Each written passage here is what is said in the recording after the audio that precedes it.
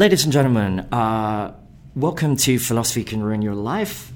This is the 10th podcast for the series. With me in the studio is Dr. AJ Bartlett. Adam is the author of an extraordinary monograph on Plato and Badiou called Badiou and Plato and Education by Truths. He's also the co-author with Dr. Justin Clemens and John Rofe of Lacan Deleuze Badiou and the editor of the Badiou Key Concepts collection. Adam, welcome. Welcome to the podcast. Thank you, Brian. It's a pleasure to be here. Okay, Dr. Bartlett, as you know, I start every session with the question, how did philosophy ruin your life? Yes, I know you start every podcast with that question, and I've been trying not to rehearse an answer. Then you're stuck to repeating the rehearsal.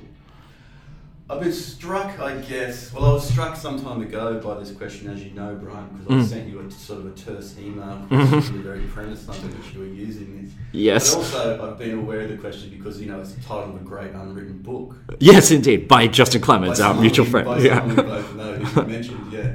Which I think should be made an unwritten book, if you're going to use that title. And that's what I guess I want to talk about, because clearly the title, or clearly the question references Plato, I think, Book 6, where they try to work out the nature of the philosophical,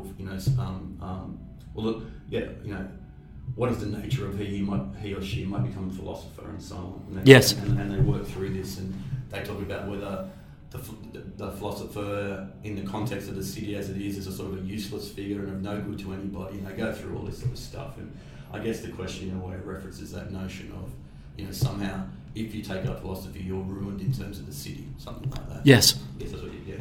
But the interesting thing about the question is like, in some sense, it's an ironist's question. Indeed. Not necessarily a good thing. No, agreed. Yes. Mr. Rorty, the dinner party irony. Yes. Of that scene that Deleuze paints. But dinner at Mr. Rorty's. Yeah. Those questions are a trap because there's a few things in the question itself, not in terms of the content and not in terms of how you're going to answer, but the way the question itself is set up. It leads to a few presumptions. The question of, you can say what is a question of life, the question of, of ruin and so on, but also for a philosopher it's a tricky question because it presumes that you are a philosopher. Yes. In the first instance, who then you assume yourself to be within philosophy, and then you orient yourself vis-a-vis the city in some sort of fashion, and you make the pseudo-ironic claim that, because I'm a philosopher, I'm ruined for life. Indeed. It becomes a conceit if yes. you're not careful about the question itself. And that's the way it's set up to be, of course, and that's part of what, Plato in that discussion and in the entirety of the dialogues is trying to expose in people who claim a knowledge of some sort, or indeed, at that point in the Republic when they're discussing those who are considered by the public itself to be philosophers, to essentially be in conceit and around this notion that in fact they are philosophers or they know what philosophy is and so on and so on. So the question itself contains a trap, if you like, for those who would be philosophers. You take it at face value and go, yes, well, once upon a time I was sitting there reading this thing, all of a sudden I was struck. Yeah. And you've already sort of walked into the idea that, well, I am a philosopher and so I can speak to this question from that position. But the problem is that you don't really know if you are or even not, I think. And of course in the Republic, what they're talking about, they're trying to precisely discern what it might, or more likely is not, that philosophy is, and then what type of character or what type of nature it is who is best suited to pursuing or committing themselves to that trajectory. So in that sense, I think it's important to think about the question, otherwise you can walk into that trap and be conceited and be one of those figures who, I'm not saying that everyone has answered it in that fashion necessarily, I'm saying it's a caution that I want to take. So, because in that section of the Republic, precisely, they go through a few different things, and in the first instance, they're saying, yes, of course, the philosopher looks like an idiot to the people. He can't really offer them anything. He's committed to these things which are unchanging. Truth, justice, whatever it might be. Whereas in the city, everything's changing all the time, and people are pursuing their interests and their pleasures, and that's what they deem to be good. But the philosopher can't be doing that, and so he's not joining in. He offers nothing. And so in the first part of that, there's an idea that the public themselves are aligned with the sophists, as they point out, who in that instance are only those who encourage the people of the city to keep on believing what they believe. Yes. And then make money from it. Yes. Which will lead us on to later to questions of education here. Yeah, indeed. But then they shift from that and they say that the problem is that it's not that the public is always going to think that. Precisely the problem is that we haven't been able to discern what a philosophical nature is and how it might exist or come to exist within a particular context or a particular city. And that the people themselves, you shouldn't reserve a certain opprobrium for them, because if we can explain to them what a real philosopher is, rather than one of these philosophers who poses as a philosopher for the people, then the people themselves will understand that philosophy is very important and critical, in fact, to any proper or any good city. So there's this sort of doubling, or there's this notion that the public is precisely not this, amorphous band of morons who will perennially hate any attempt to think what is true. The idea that, at least they're talking about there, is if we can demonstrate the true nature of philosophy or the philosopher, it's the same thing. The good city and the good man, if you like, or the good woman are the same in Plato, because justice is the same in a city as in an individual. Yes. So that they make that case the whole time, which is why you get a sophistic city, because sophistry, the character of sophistry is the same in an individual as it is in the city.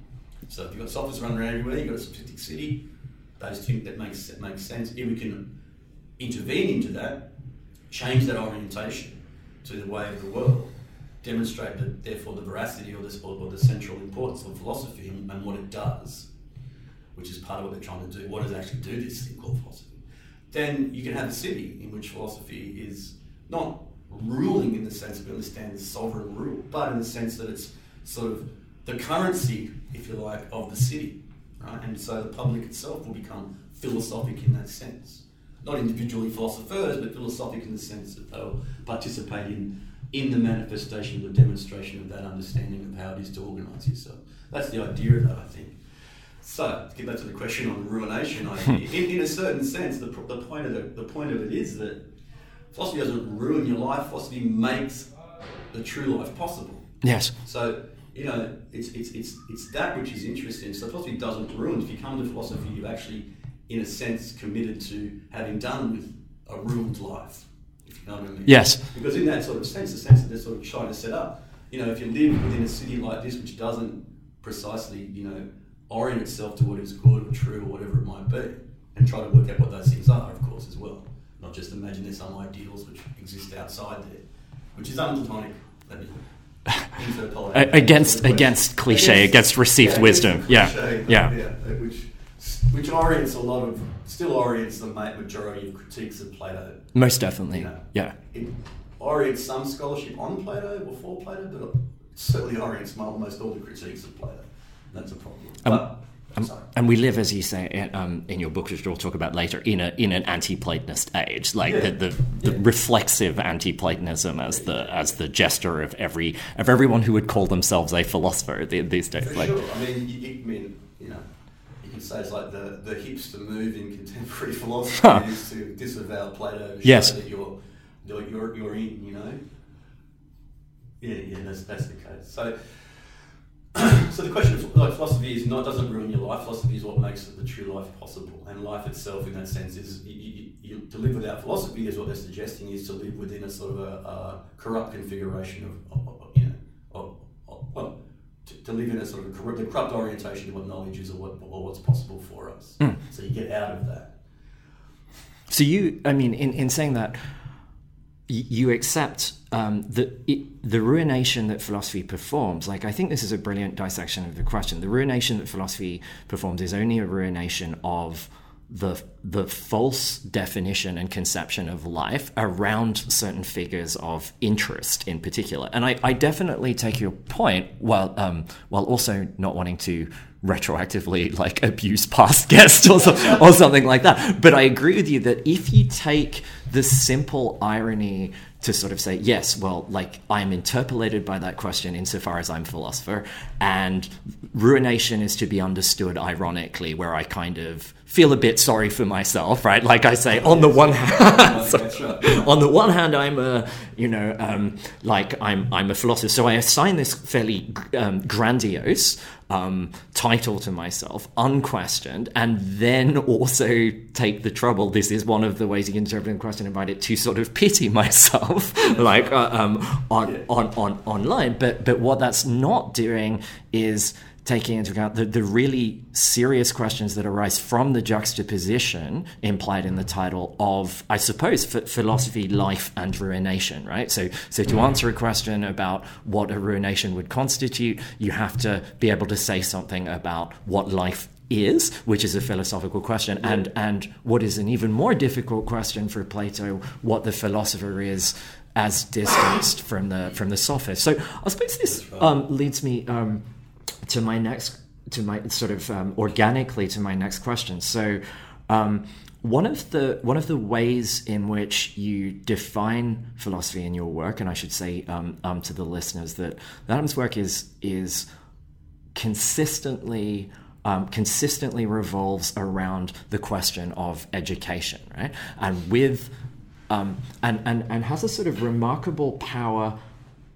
I mean, I could flatter Adam by talking about the various merits of the work, but which are undoubtedly there. But I think that there's a power to Adam's work, irrespective of any merits of kind of intellectual rigor or kind of rhetorical power, that just comes from the simple Platonic orientation to the question of education, right? That you are, as far as I know, the only author on the question of education who actually considers the question of what is education unanswered, right? Like there's this extraordinary power that just comes from, like, there's endless conferences and papers written about education at any given time. Probably where we are in the college where I work, probably right now there are a few seminar rooms full of earnest people discussing what education is. But your work is the only work that I can think of that actually asks that simple Socratic question, what is education,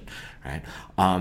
And I think when you ask that question, potentially as Plato does, you already put yourself in conflict with the idea that we know what education is, or we know what education is for, insofar as, like the way we know what a good life is, because we consider that we have knowledge of our interest, right? We know what interest education serves and what it should serve. We know how it is to further our education the same way we know what a good life would be. And so I think one of the first thing you do is point to the void. So can you tell me a little bit more about first that conflict between philosophy and interest as it comes out in your work and in your reading of Plato, perhaps particularly around the question of the Platonic critique of democracy, and second perhaps about the relationship between education and interest in general. Yeah.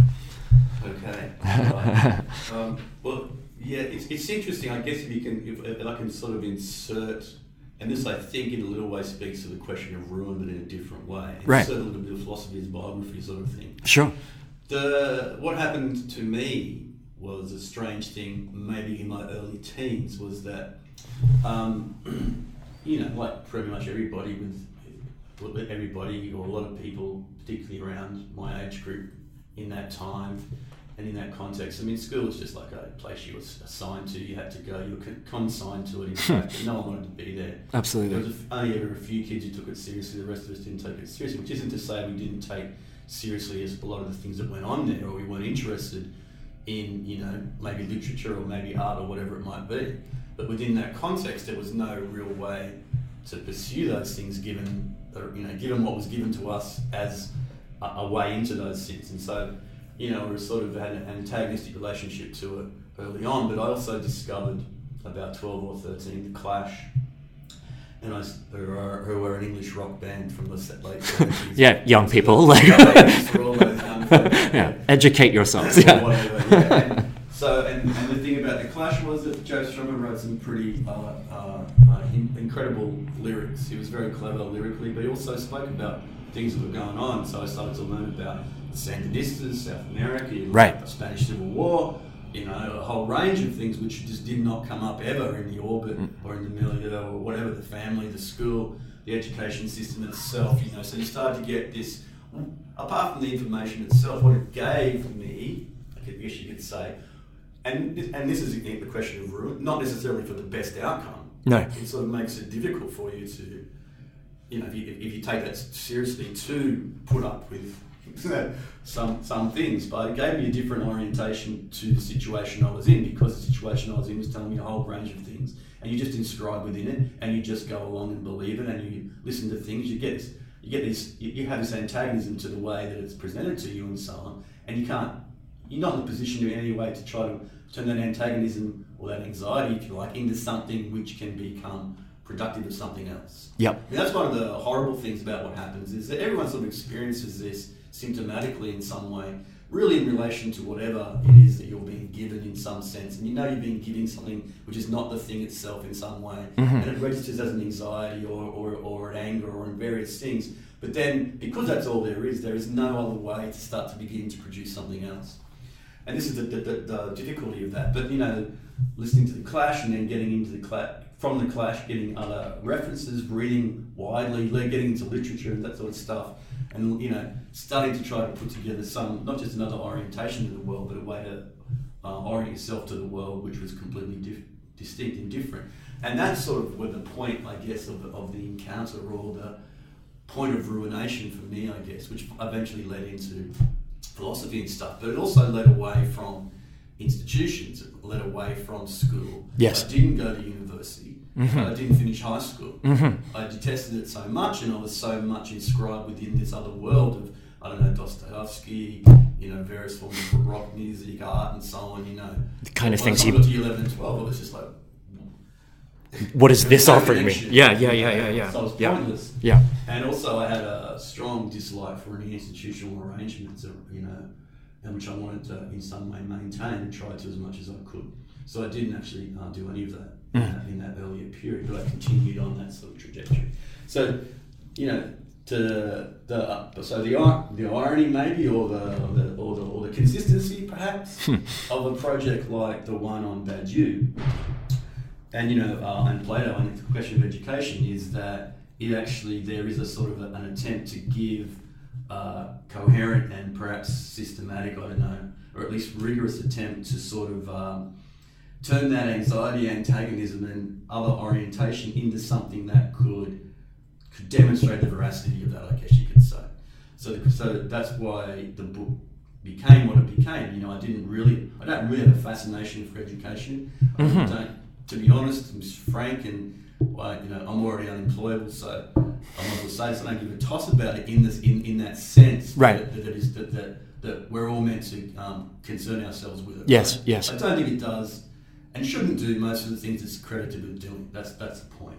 And and I'm not the first person to say this. There's been a long discussion about that it actually can do things which are worse, not better. Yes. And the assumption that it does good is part of the problematic of what I wanted to investigate. Yes, and that it does good irrespective of its content or its definition, that Absolutely. It is just generally a good thing that we need more of, to quantitatively increase the amount of education. Exactly, well, it's the answer to everything. Whenever there's a crisis or a problem, or someone does something. Right. When footballers are raping women, for instance, yes. they need to be educated. Terrorism, education. The incredible introducing of the idea of education, yes. treated in that way. Yes. And that is more generalised than just those instances, which is the problem. Certainly. These are just examples of idiots saying idiotic things. You wouldn't care, but it's actually a general understanding of what education is. The thing about that is that education is fundamentally a good. Yes. And that's why essentially everyone who peddles education these days, from Cisco to Microsoft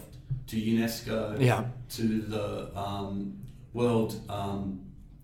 what's it called? The World Innovation Summit on Education, which they hold every year in Qatar, with the beautiful acronym WISE, which is attended by everybody. Yeah, in the shadow of slaves and yes. NGOs, big corporations, they all roll up in Qatar every year to attend the WISE Summit, and as you point out, in the shadow of the slave state that it essentially is. And in fact, I was just over there, and I've written this in papers before, and I was wondering if my passport would go off. I said such things. So I was stuck there for 24 hours. So anyway.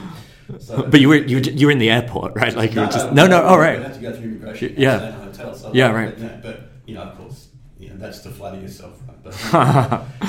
But so that's the sort of the question is that so the question is then okay, yes. So the reason that everyone, and essentially the reason that education is now correlated essentially to the market to create good market subjects, job ready and all that sort of stuff. Yeah, that's right. We all know, and universities use that as their slogans and promote that to sell themselves Yeah. and so on. The reason you get away with that correlation between a particular sort of, I guess, fundamentalist economic system and education is because it's presumed to be good. So whatever you're giving as education must be good because education is good.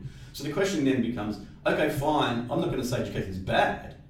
I'd say it's corrupt in the sense that those people are selling it. Yes. But education itself is good. So we must establish then what is the good of education. Indeed. Start there, because if you start there and you can establish the good of education, which must be establishable in the Platonic sense, don't know if that's a word, but you know what I mean. If we can establish it like that, then it must be good despite its usability or sellability by this particular context or framework or determination or whatever it is in the last instance, let's say. So if we can, because that means that what we have as education today can't be reduced to the way we sell education today. So there must be a good of it beyond or beneath or without that connection. And if you can establish that, then you can establish the possibilities of education not being correlated to that system. Yes. And therefore something beyond that. And it can be the possible way out from being stuck within that framework. But it's not a question of utility then either. No. Because the whole point is that you don't want to enter into debates about the utility of education. I know mine's better than yours. I know this one's better than that. Because once you enter into that framework, you both share a knowledge of what this thing is, which is what you find in the contemporary situation over the last 40 or 50 years. Of course, coincident with the sort of flowering of the neoliberal sort of paradigm, as it's always called, but really it's just capitalism. Yes. The neoliberal thing is a way, in a certain sense, to get people to avoid having to speak about capital, which is sort of interesting. As Badiou says, right? Like you treat it like it's as if it's this object of fascination, as if it's this radically different kind of capitalism. Where Badiou's just like, no, it's capitalism, right? We're doing to refugees in Europe what we were doing to refugees in the 1930s or in the 1890s or after the Second World War, or etc. Yeah. I mean, look at the sort of the structure of the economic framework and the stratification and so on. It certainly looks like the 1890s in many respects. Yeah. Not all, and there are other things which you could say I don't know, better. Something's better, something's worse. But I mean, the framework of better or worse is itself a relative measure and not one in the sense that we're talking about. But the idea is that you can establish the good of education beyond those things, and it's not precisely reducible to, this sort of framework in which it is given, and that's the point of that. So that makes it possible to think it again in an entirely new way, and so it's not the enemy, not the problem as such, but the way out from within this situation itself, which treats it as such and sells it as such and tells us this is what it is, and so on and so on. The problem ultimately, though, of the sort of correlation of, say, education or anything else in it, but education particularly, to the logic of capital, if you want to use that phrase, is that one of the things about the contemporary understanding of capitalism, particularly its sort of centrality in the notion of the market, is that it's off limits to thought. Yes.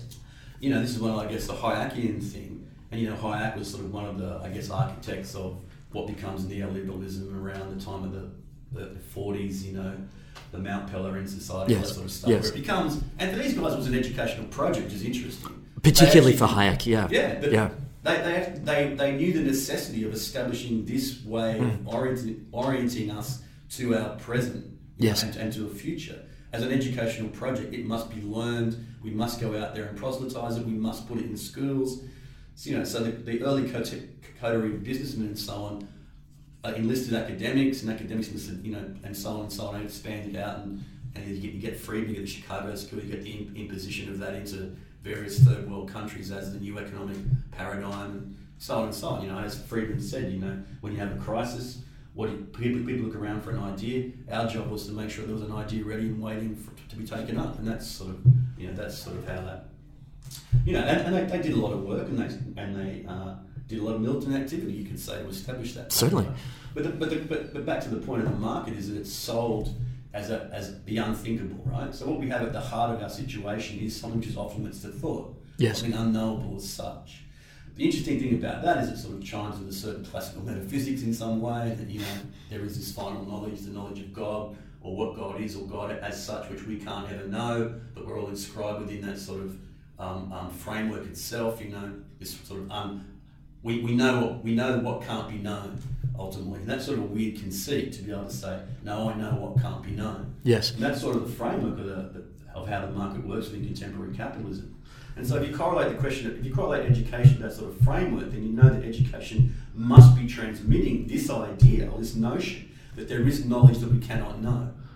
That there's something that organises us, that we all must be oriented to, that in fact almost our existence as something in the world, rather than just a being, if you like, depends upon, yes, being counted by that thing as something, yet it itself is unknowable to us.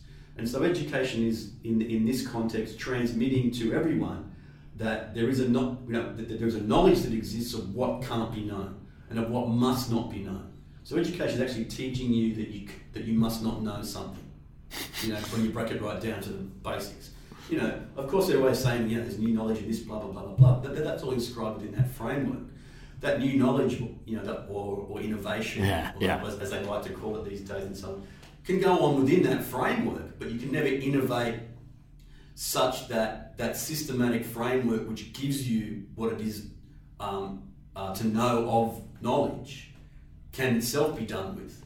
No. That's the impossible knowledge. Yes. You cannot know another way to do these things. And that is, and education then functions as what makes that impossibility real and true, and the orientation for all knowledge that there is to come, right?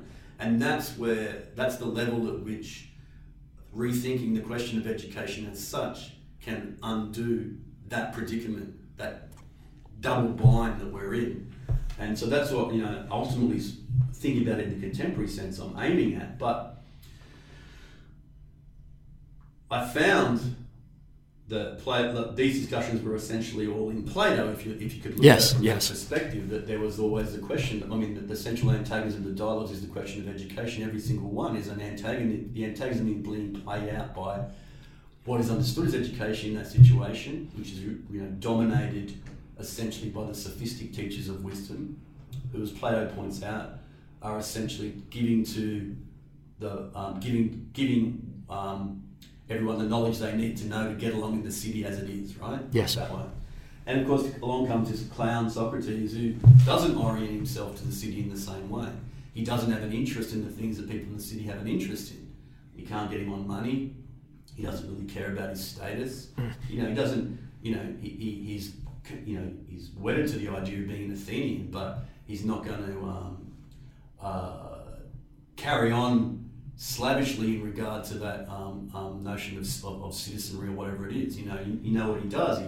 He goes against. He doesn't sanction the generals who were sort of responsible for the fleet disaster, like others do.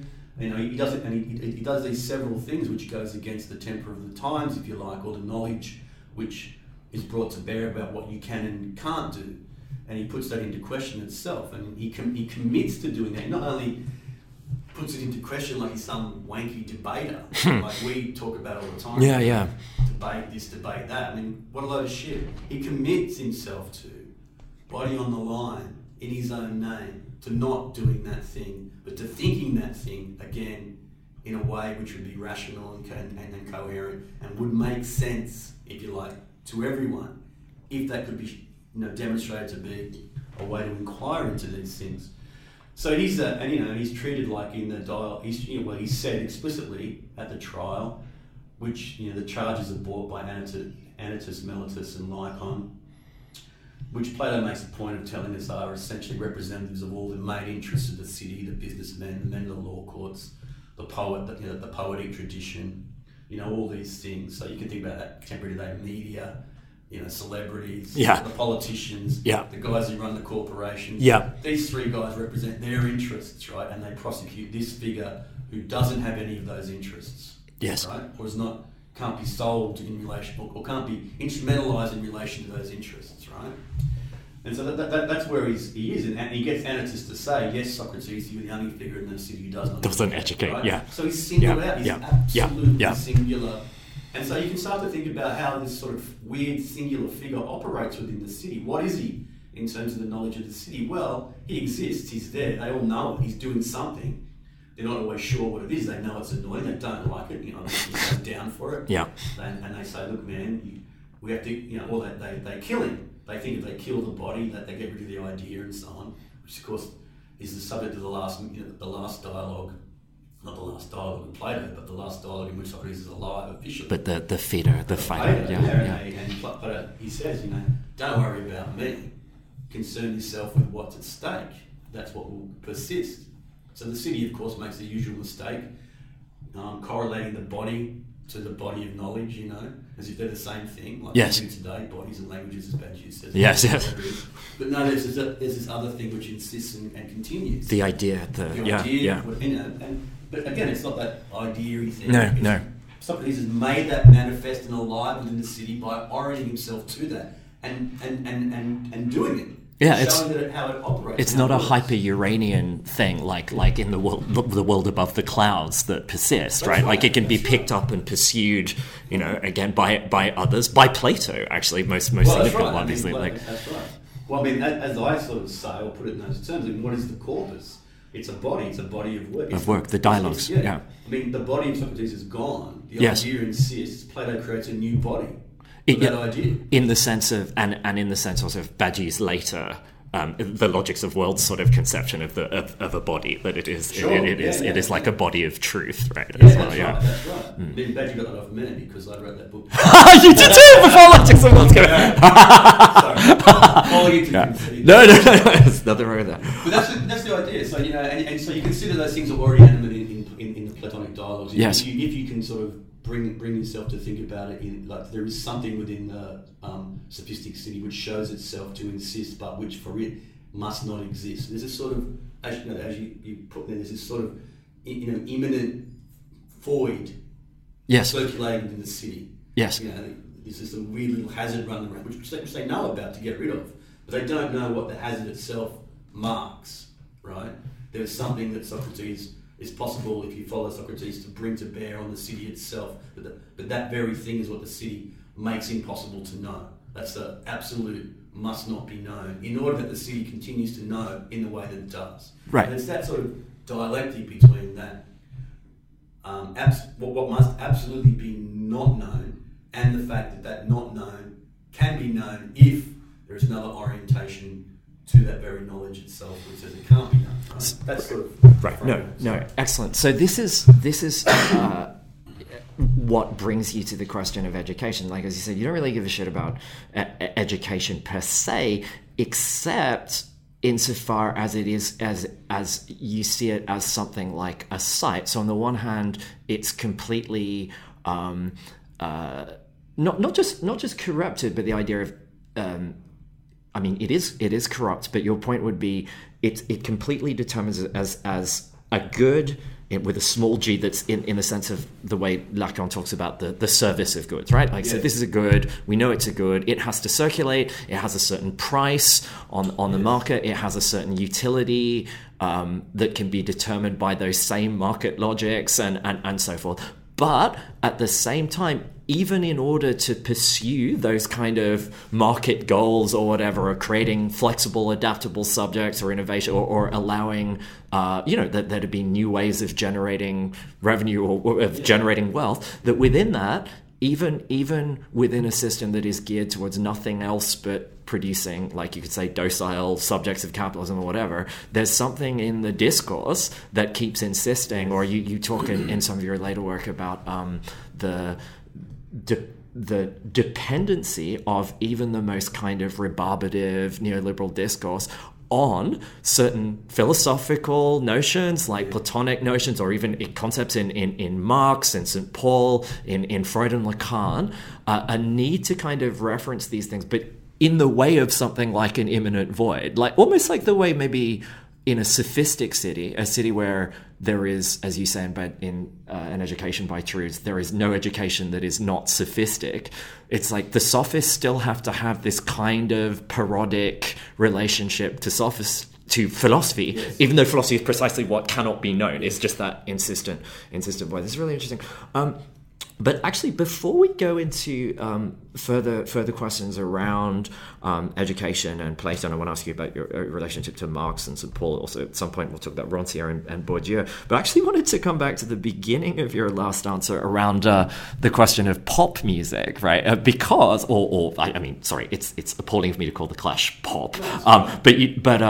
But what I mean is, I have a friend. Her name's Anwen Crawford, and she's last year she put out a little book on the band Hole, a band from the 90s, and their album Live Through This. And at the time she was writing it, she and I were talking about the fact that for working class kids, like again and again, I actually don't know anyone who isn't from a middle class background, who didn't get their kind of first encounter with politics, with art, often from music. So Anwen and I were talking about, the Manic Street Preachers and their incredibly, the constant kind of references to the Situationists, to, even to old forms of working class solidarity. Like they have a song, A Design for a Life, that begins with the incredibly un-rock and roll line, like libraries gave us power, and it's a lament for kind of workers' education centers that were then destroyed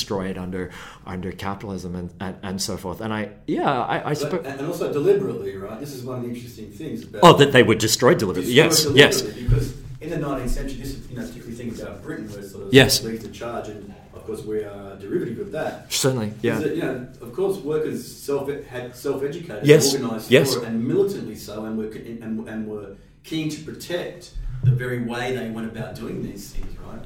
And this is where the education in our contemporary sense really begins, right? Because there was constant debate in the 19th century, precisely during industrialisation and the rise of capital and the rise of the free market as the determining logic for almost all decisions, right?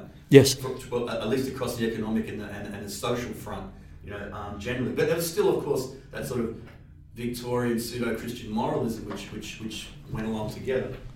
And so one of the difficulties for the sort of idea of state education was sort of how to marry this sort of moralism with this market logic sort of becoming predominant. But anyway, the working class were very, very aware that any move towards state-based education, because most of it's in the hands of the churches, right? Yes. Mostly Sunday schools and a bit more, and so on and so on. Or the private institutions which educated the rich. They didn't need educating for anything in particular.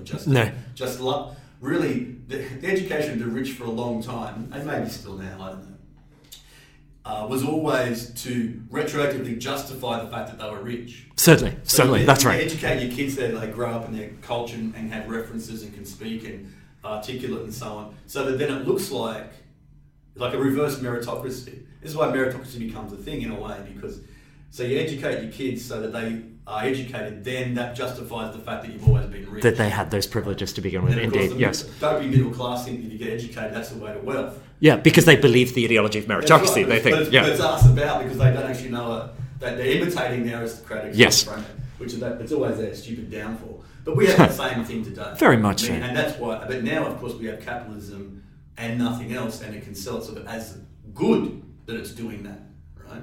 That's what's good for everybody. They get educated so they can go and buy a house in the suburbs and a BMW or whatever it might be. Because that's what does it mean to be job ready? What does it mean to be employable? It means you can start buying goods, right? It doesn't mean anything else. And even better if you've got this patina of sophistication or whatever by which you can retroactively justify the privileges you either already have or hope to obtain. Yeah, that's what it is. You can certainly see that. This is what it really helps.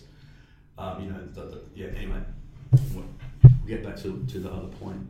So in the 19th century, this is the whole thing. It was a battleground around these things. And many parts of the working class were absolutely adamant they didn't want their kids to go to what became a state-based education system in the late 19th century. You know, and figured, like one of the key figures, J.K. Shuttleworth, who was the head of the Privy Council, charged by the Privy Council to be in charge of establishing a state-based educational system across Britain, was absolutely hated the working class. He hated the Chartist movement, a bunch of armed monsters. The trade unions were idiots who didn't know anything about their own best interests. The Luddites, so on, railed against them all. And his hope was that a state-based education system would teach the working class what they need to know about their orientation to the market, because that would be the only thing which would give them any coherency, which would save them from themselves, and which would also ensure the smooth running of the state. And he says these things not exactly in those words, but in fact in more frank terms than I just said, straight up and straight out. Yes. Right? And he's a very important dude, and he's charged with establishing it, and he does essentially, right? He also corresponded with Charlotte Bronte. It's very weird, but she said some funny things about his character in a letter. But I can't remember the details. That's like a segue, yeah. But interesting, that discourse, becomes sort of one which, of course, informs the rise of state education. And the working class essentially come on board through various means. When the trade unions become the main body that represents the workers, they're sort of more interested in reform and making themselves amenable to the state. You know the history of taking between the trade unions and other parts of the left and all that sort of stuff. And so it eventually becomes this major thing, it eventually becomes this compulsory state schooling that we've got today. But in that, it hasn't left behind all that history, it hasn't left behind that orientation. And while at certain points there might appear to be an antagonism between state-based systems and free market capitalism, essentially what the 20th century has shown us is the solidification of the link between those two things. Not at all some sort of check and balance, if you like. A state education is not giving you the necessary means to think your situation under capitalism at all. It's giving you the necessary means to operate within it. Yeah. Perhaps to succeed, perhaps to fail, which means to become an exploiter or remain as an exploiter, basically. That's all it means. And so out of that history, which was absolutely antagonistic by many in the working class areas already, we've got, we have this thing where we're all within it and all under it now, and it is the good, and it is the only form of the good in which this good is perpetrated now, essentially. Yeah, there will be no space outside of capital, and that's what you're saying about Shuttleworth, that it's an integrative move. It's like you will be. So there will be no space that is not dominated by capital. Like, we can't have the working class doing their own thing, especially if there might be the kind of thing Rancière talks about in Proletarian Nights of these kind of like after the factory, you're sort of educating yourself in a way independent from the state. So bring you under the thumb of the state, but which is also that of the market, and that's why you're rejecting the kind of line of any of the social I suppose broadly social democratic leftism that conceives of if you shore up the powers of the state against the kind of universal acid of the market, right? But that leads to. But first, there's a fundamental contradiction, because you're saying, as is also clear in Hayek, that if the state has any role, like Hayek is ideologically committed to opposing the state, like a not of liberals, but he's not afraid to bring it out when it's about police functions, military functions, and techniques, which he also, maybe like Shuttleworth, is really open about saying you need, in order to have neoliberalism work, we need to transform the population. Like, there's even the kind of thing that appalls a certain kind of conservative, where they're like, oh, the Maoists with their desire to transform human nature. It's like, no, we need to transform human nature. We need to get, and that's one of the functions of education. Like, get rid of any vestige of resistance that won't make you a market subject. It's not transmitted. Like, when you've got, in a way, if you've got Hayek's end of history, say, which I don't, it's and I don't understand like there's this whole totalising.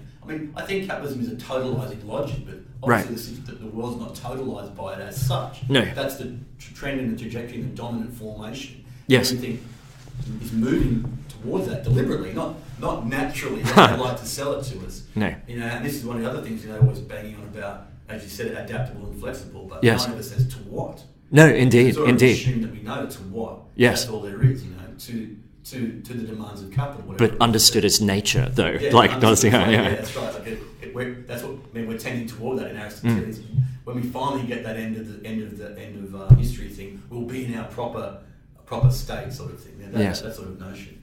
But yeah, I mean that's. It was precisely an educative project. But education is not transmission. Education is transmission, but it is, as you say, fundamentally transformation, and that's the point.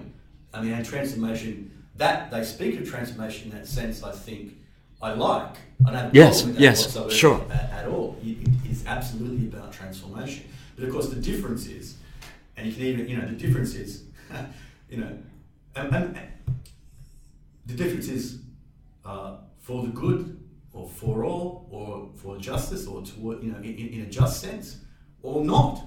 Yeah. Or towards something else which is fundamentally unjust.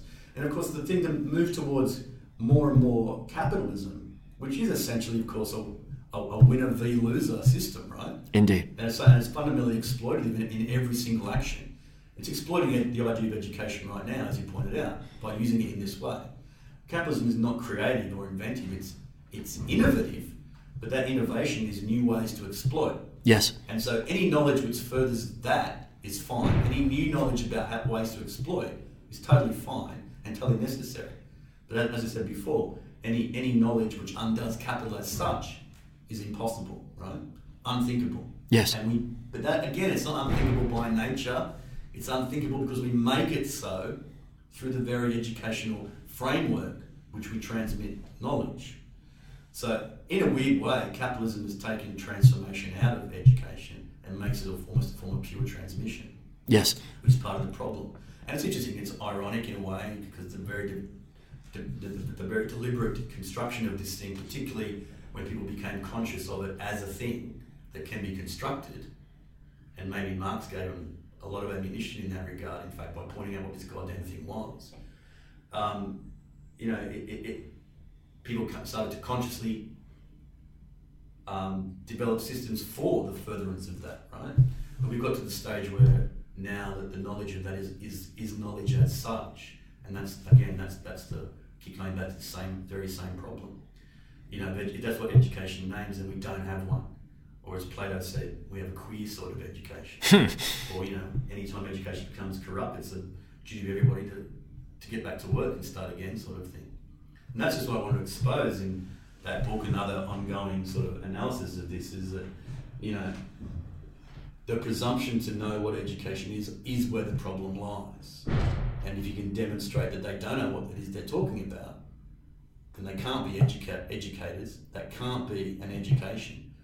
We need to begin again. We need to recommence. Yes. So it's that sort of coming in from underneath, I guess, sort of idea.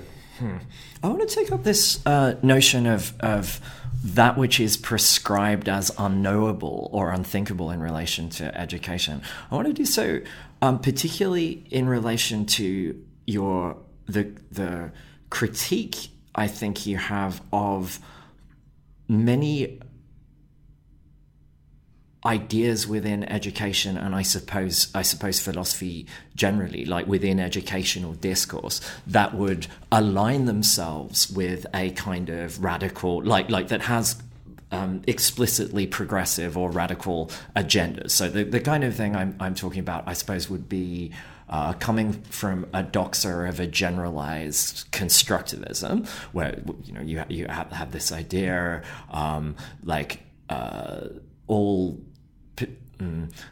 discourses are products of certain kind of social systems or a hegemonic class within a system. So you get people trying to expose, I suppose, in a sociological sense. I'm thinking of Bourdieu, the role education plays in the reproduction of existing social inequalities and and so forth. Now, you and I have been talking to some extent in those terms, as in we also think that clearly education plays a role in the reproduction of society as it is, or the furtherance of capital. But I think one of the things that is important about your work is that you also have a criticism of these kind of sort of soi-disant radical educations, and it seems to me that it's around the question of I suppose in Badiouian terms the distinction between knowledge and truth. Can you say something about that? Well, I guess in a general sense, this is what I mean.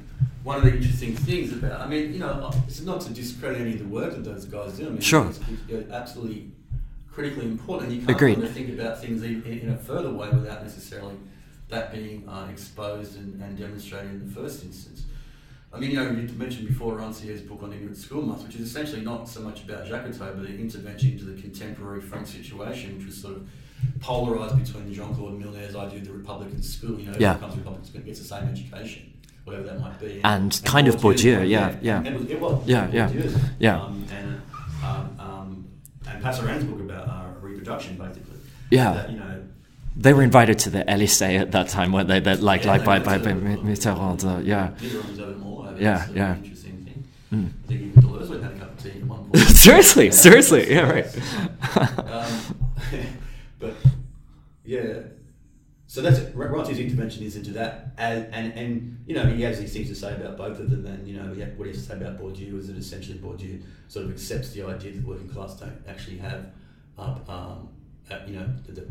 don't actually have something themselves or autonomous that is sort of self-sustaining in some way. That's been, their very idea of culture has been put there by somebody else in the first instance, and that's the sort of problem, So, but anyway, his point is to intervene into both of those. But the interesting about Ranciere's thing is that, it's a very classical Maoist position that both of these positions works, if you like. Yes. But because they share a fundamental predicate in regard to what's at stake, and that's a classical, a very classic sort of interventionary thing. And that's what's very interesting, I think, about that way Ranciere does that. As much as the details, which are very have historical context, but are also very situated in that framework.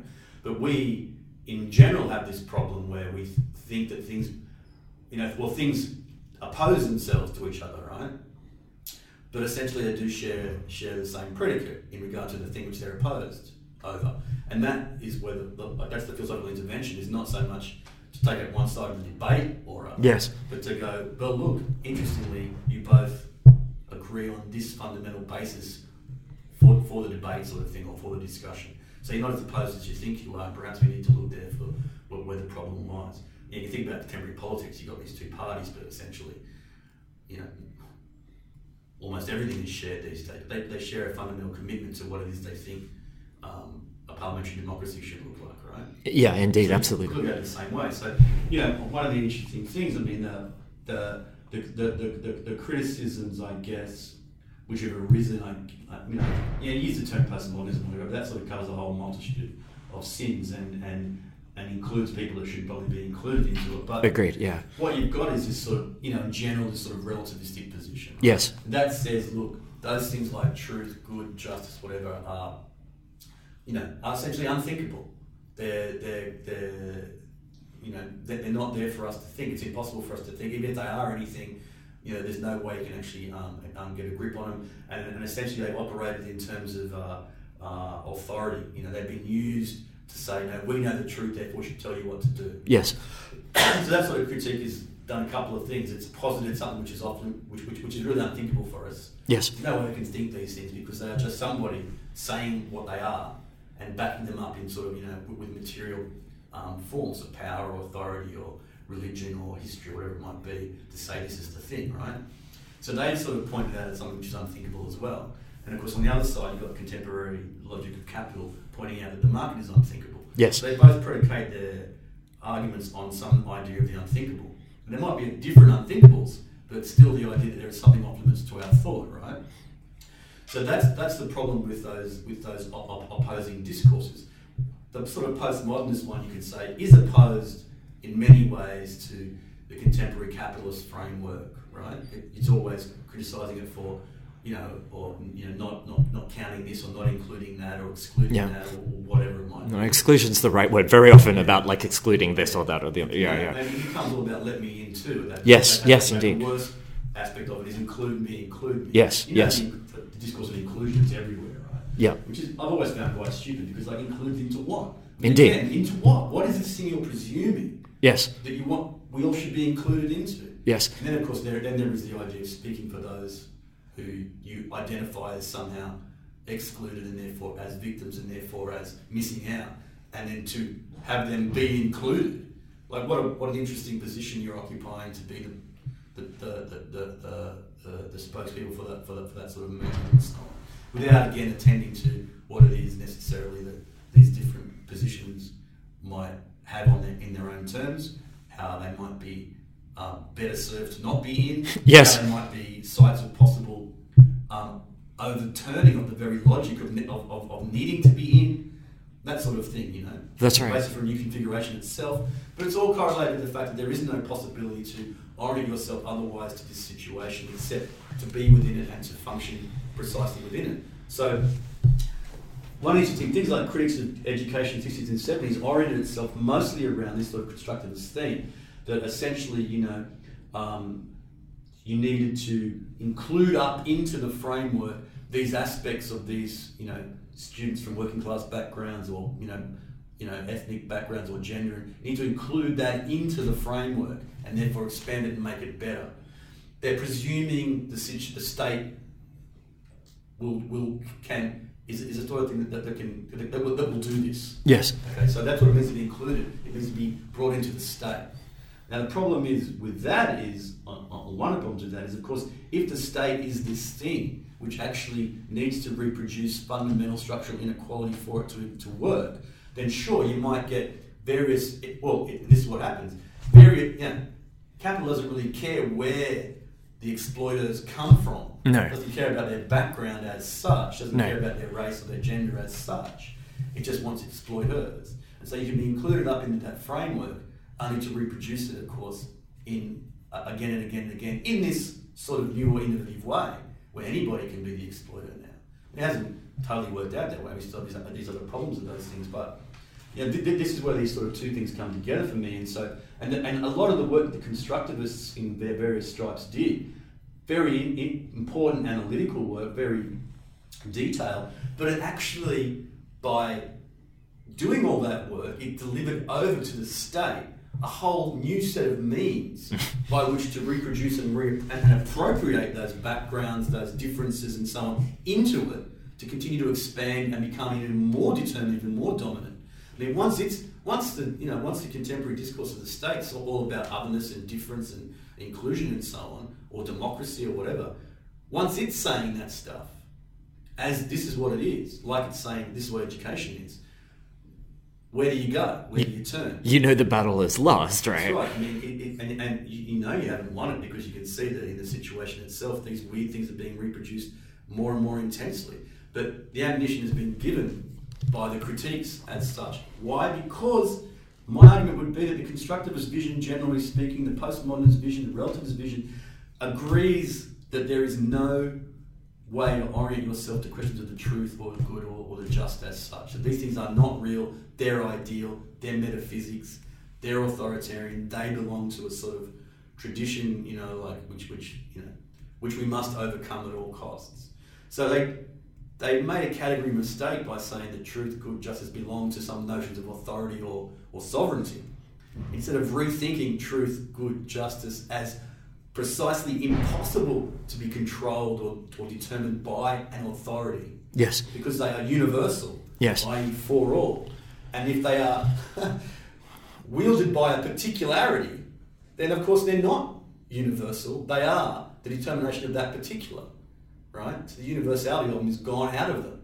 So you should commit yourself to universals precisely because they are the only things which cannot succumb to one form of particularity or another, one form of rule or other, one form of sovereignty or another, one form of authority or other. Such as that, the sovereignty of capital, etc. I think it's really interesting that when you talk about this demand for ever greater inclusion, and of course we think, there's not an inherent problem. Yes, we want people to, to have rights that other people do not have, obviously, right? Like we're not just saying no, like it's fine to have discrimination against us, right? But I think you're absolutely right to point.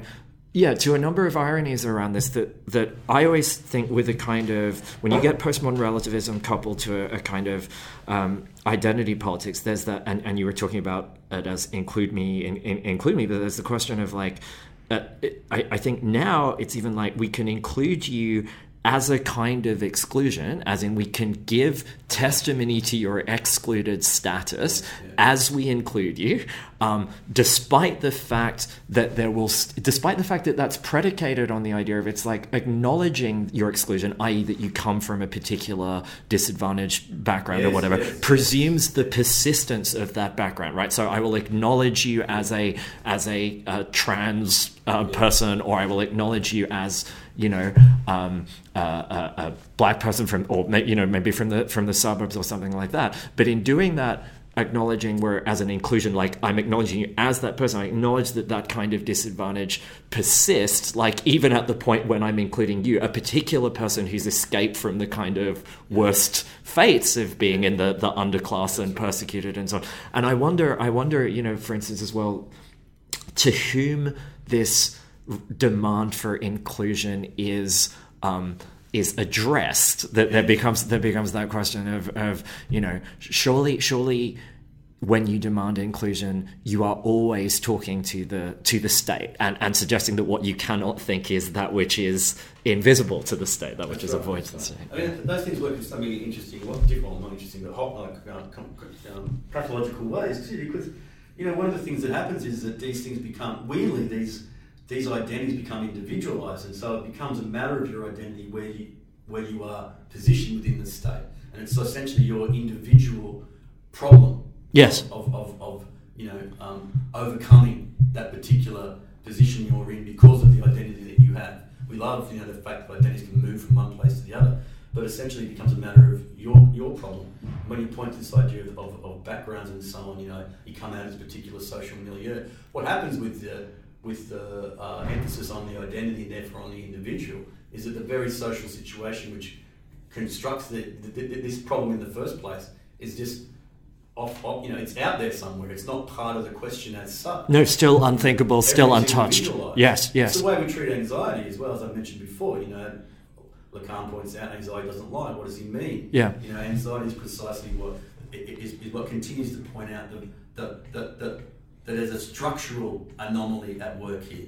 It's not just in the individual ego that the anxiety plays out. It's because in relation to structure, something is put into question, if you like, and it's felt in the subject. Yes. The way we treat anxiety, though, is precisely to try and to have done with your anxiety. I mean, you have the anxiety, you present as an individual with anxiety, we treat you as an individual with anxiety, it must be your anxiety that's the problem, so we treat you. And therefore you occlude out any necessary thinking about the structure in which you're inscribed, of which this anxiety is a symptom.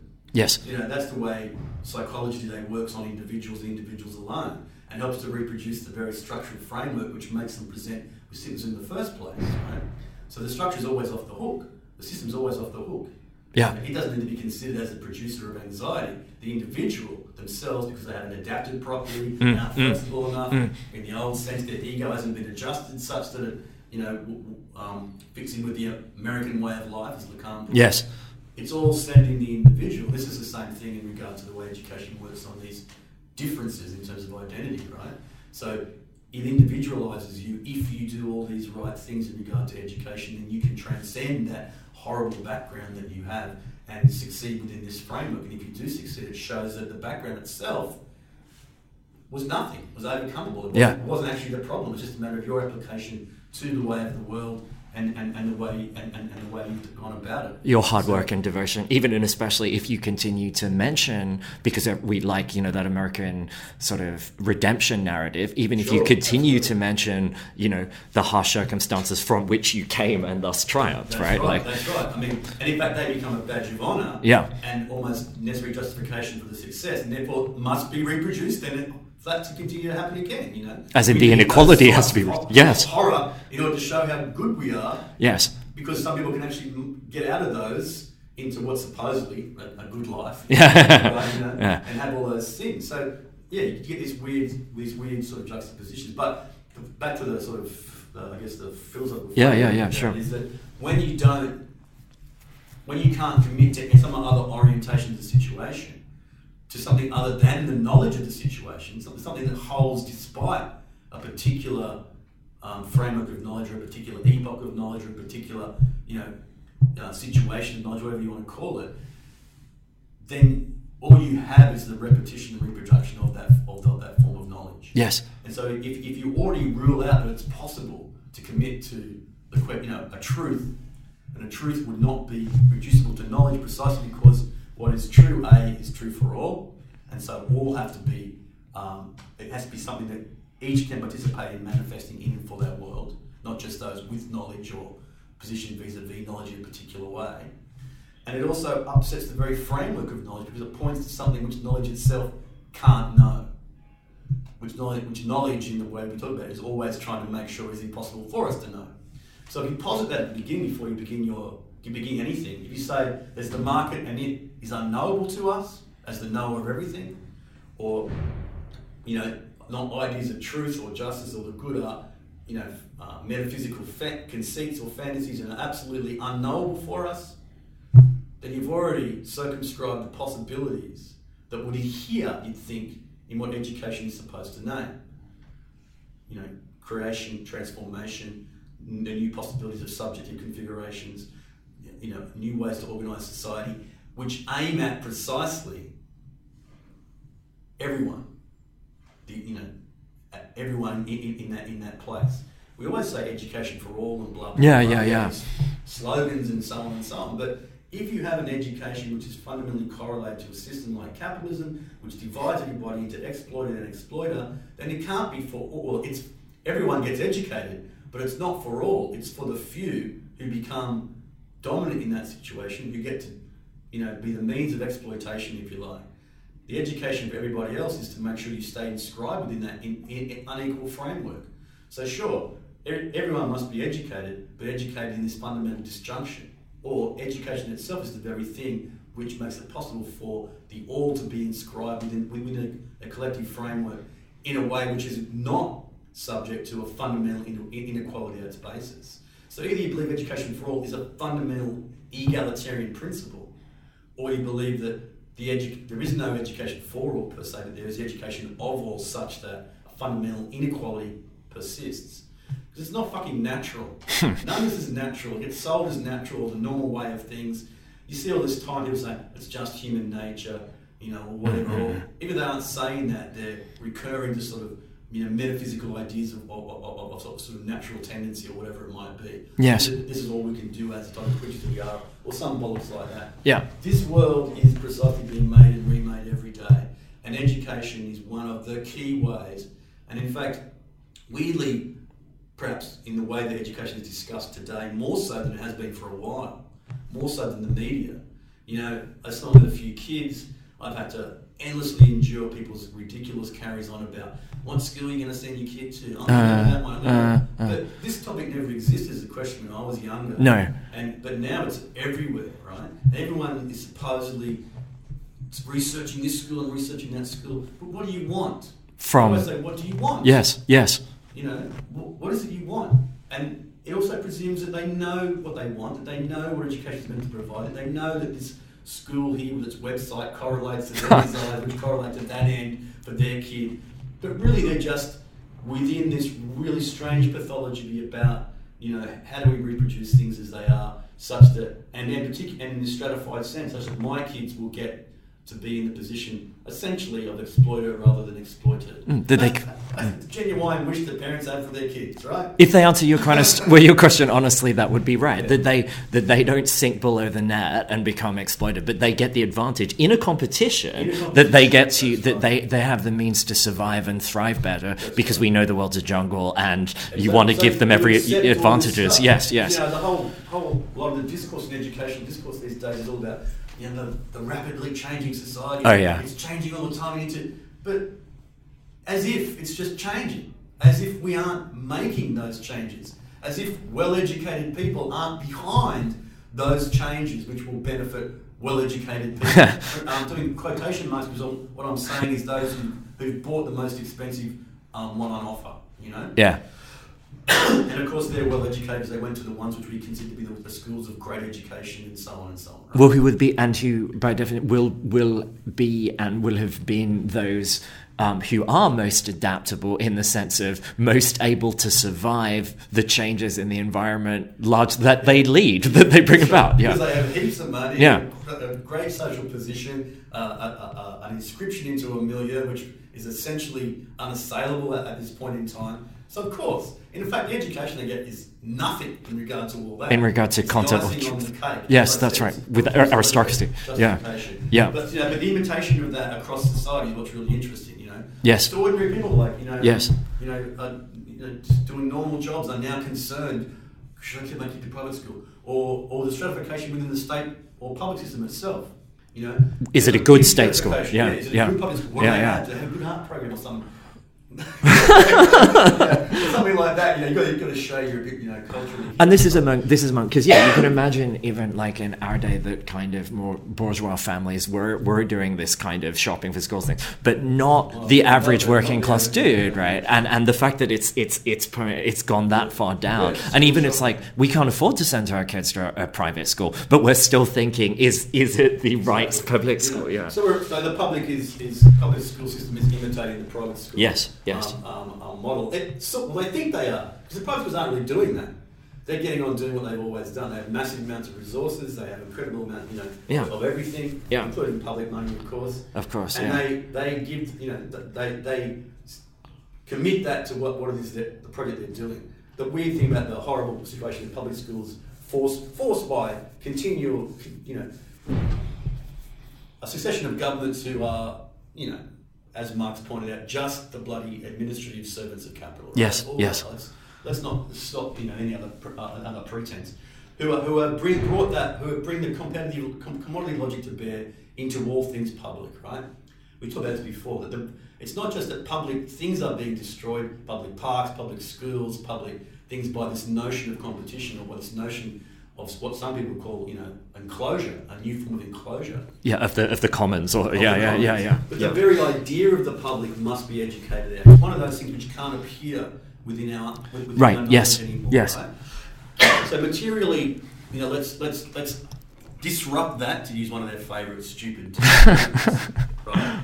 But more importantly, over time, when there is no appearance of the public manifest anywhere, then the idea of the public, what the notion of the public actually means, will also disappear.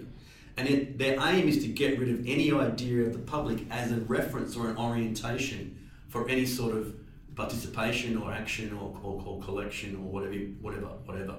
If you can get rid of that as an idea, that the public exists, is something which must be, which everything must be oriented to, then great.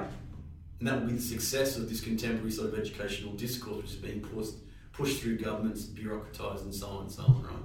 And that universities and schools are happily, which is what gets me about the university, happily participating in with all their branding and advertising and endless changes to the curriculum to make it more sellable or amenable. Yes.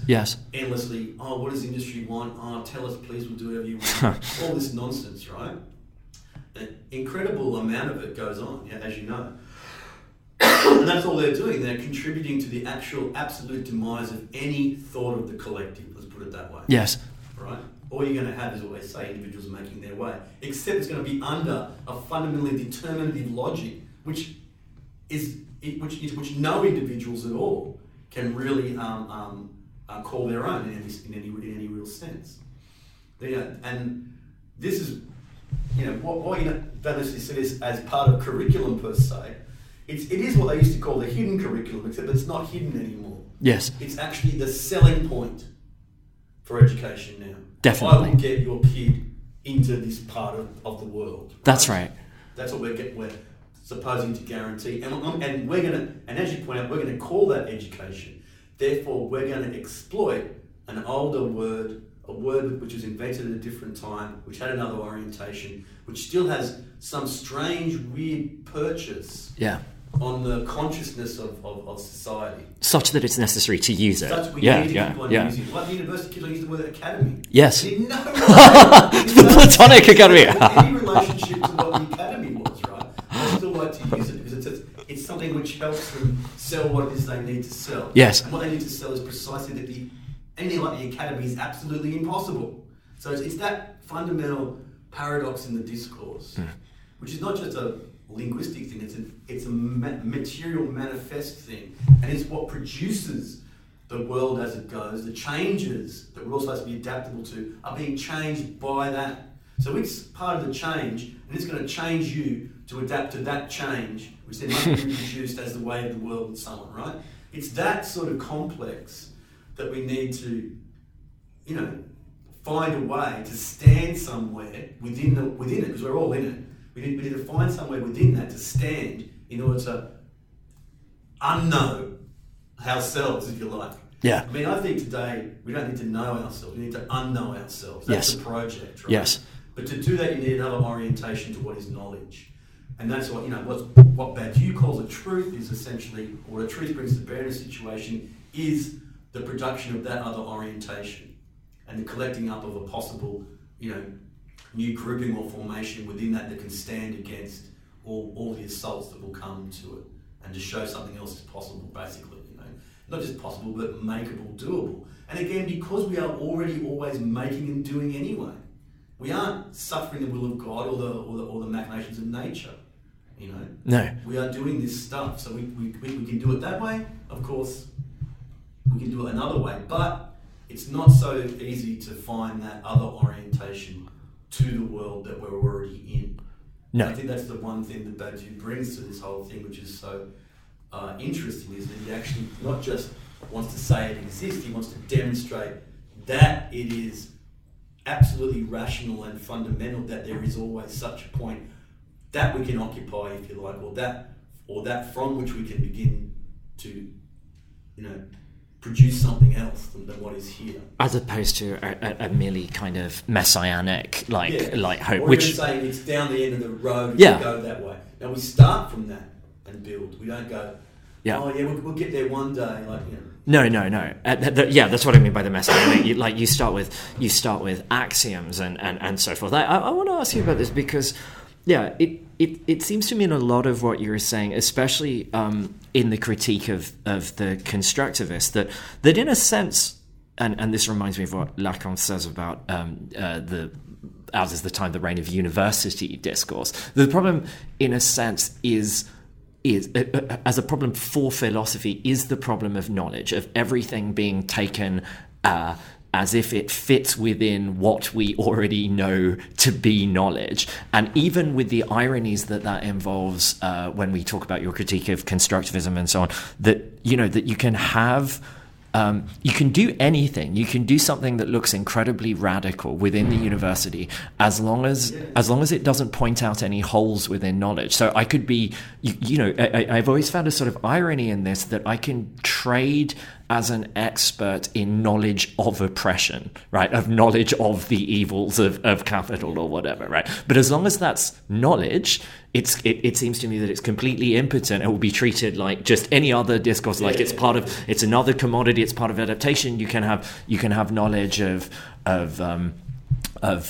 in the same way you can have knowledge of Hebrew or structural engineering, you can have knowledge of oppression studies insofar as that's another commodity, something else that can be shown. But what seems missing, what you're constantly fighting against, is that point where you go what our knowledge can't know, what it can't see. How do you point out the void of that? So from there, I kind of want to ask you about Badiou and whether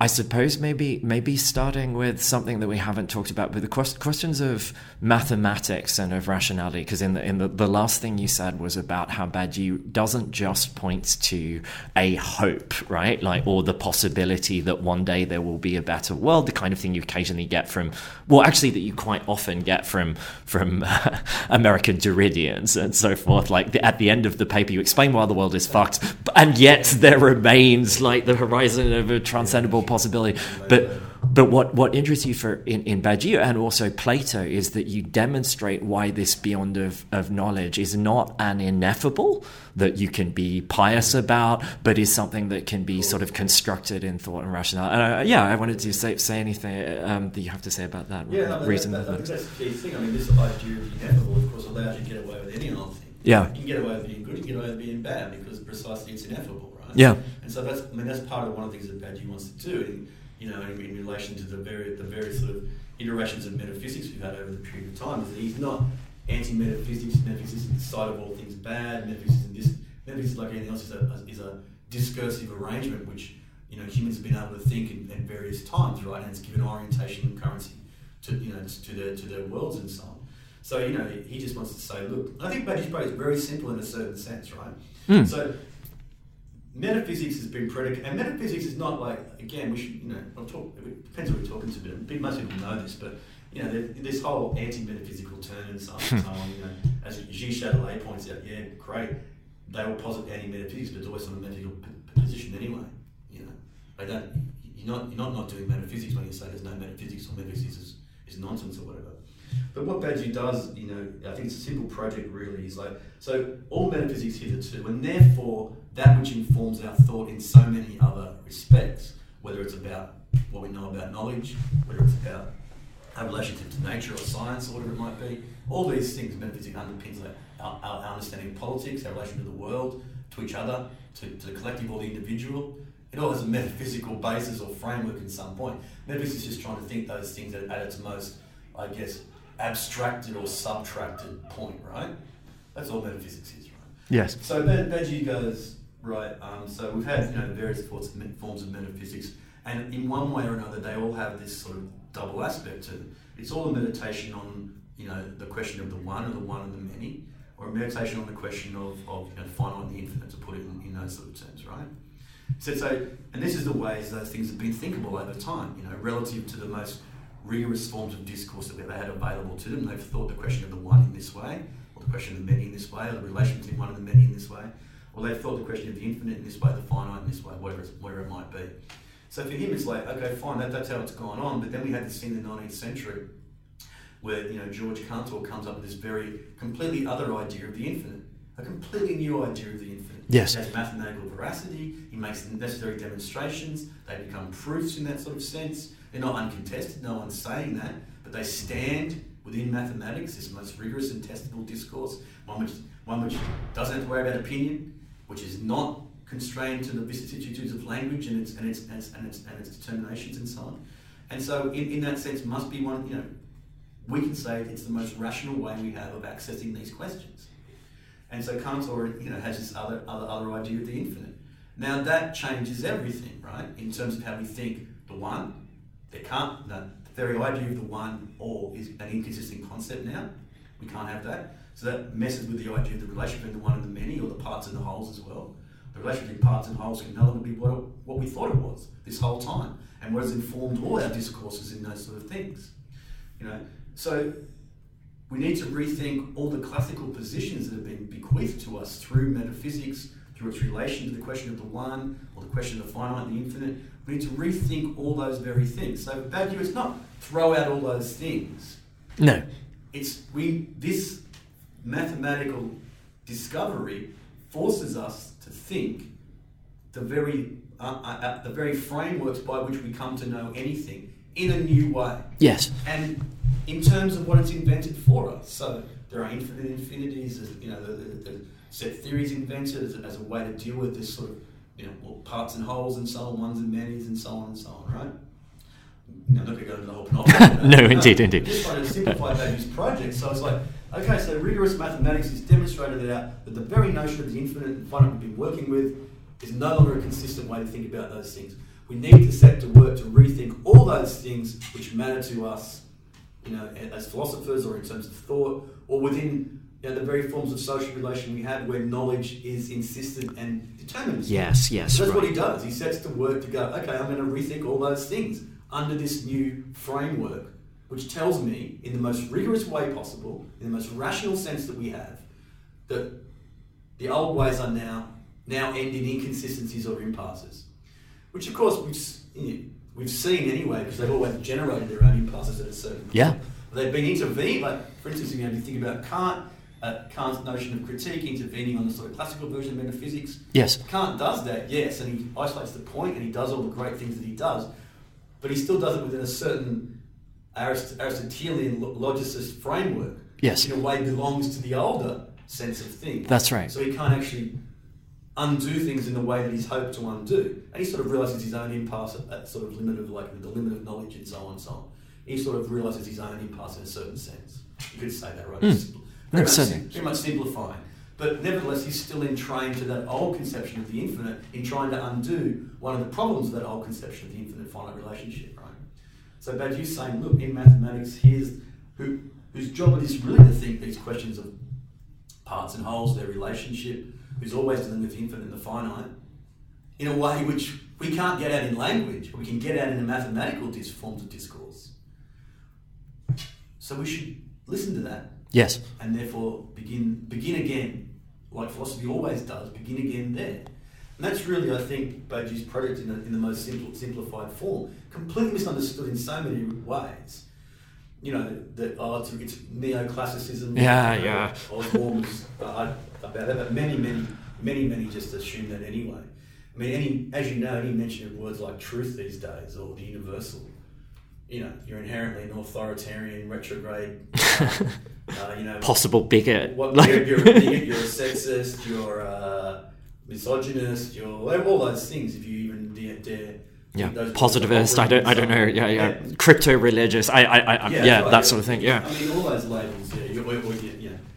It's of course, the connection between some sort of authoritarian rationalism and various state figures of whether they're Hitlerian or Stalinist or totalitarians, right? I mean, interesting correlation between somehow wielding mathematics as some sort of authoritarian form of discourse which you can lord over everybody else. What is the actual historical example of that, right?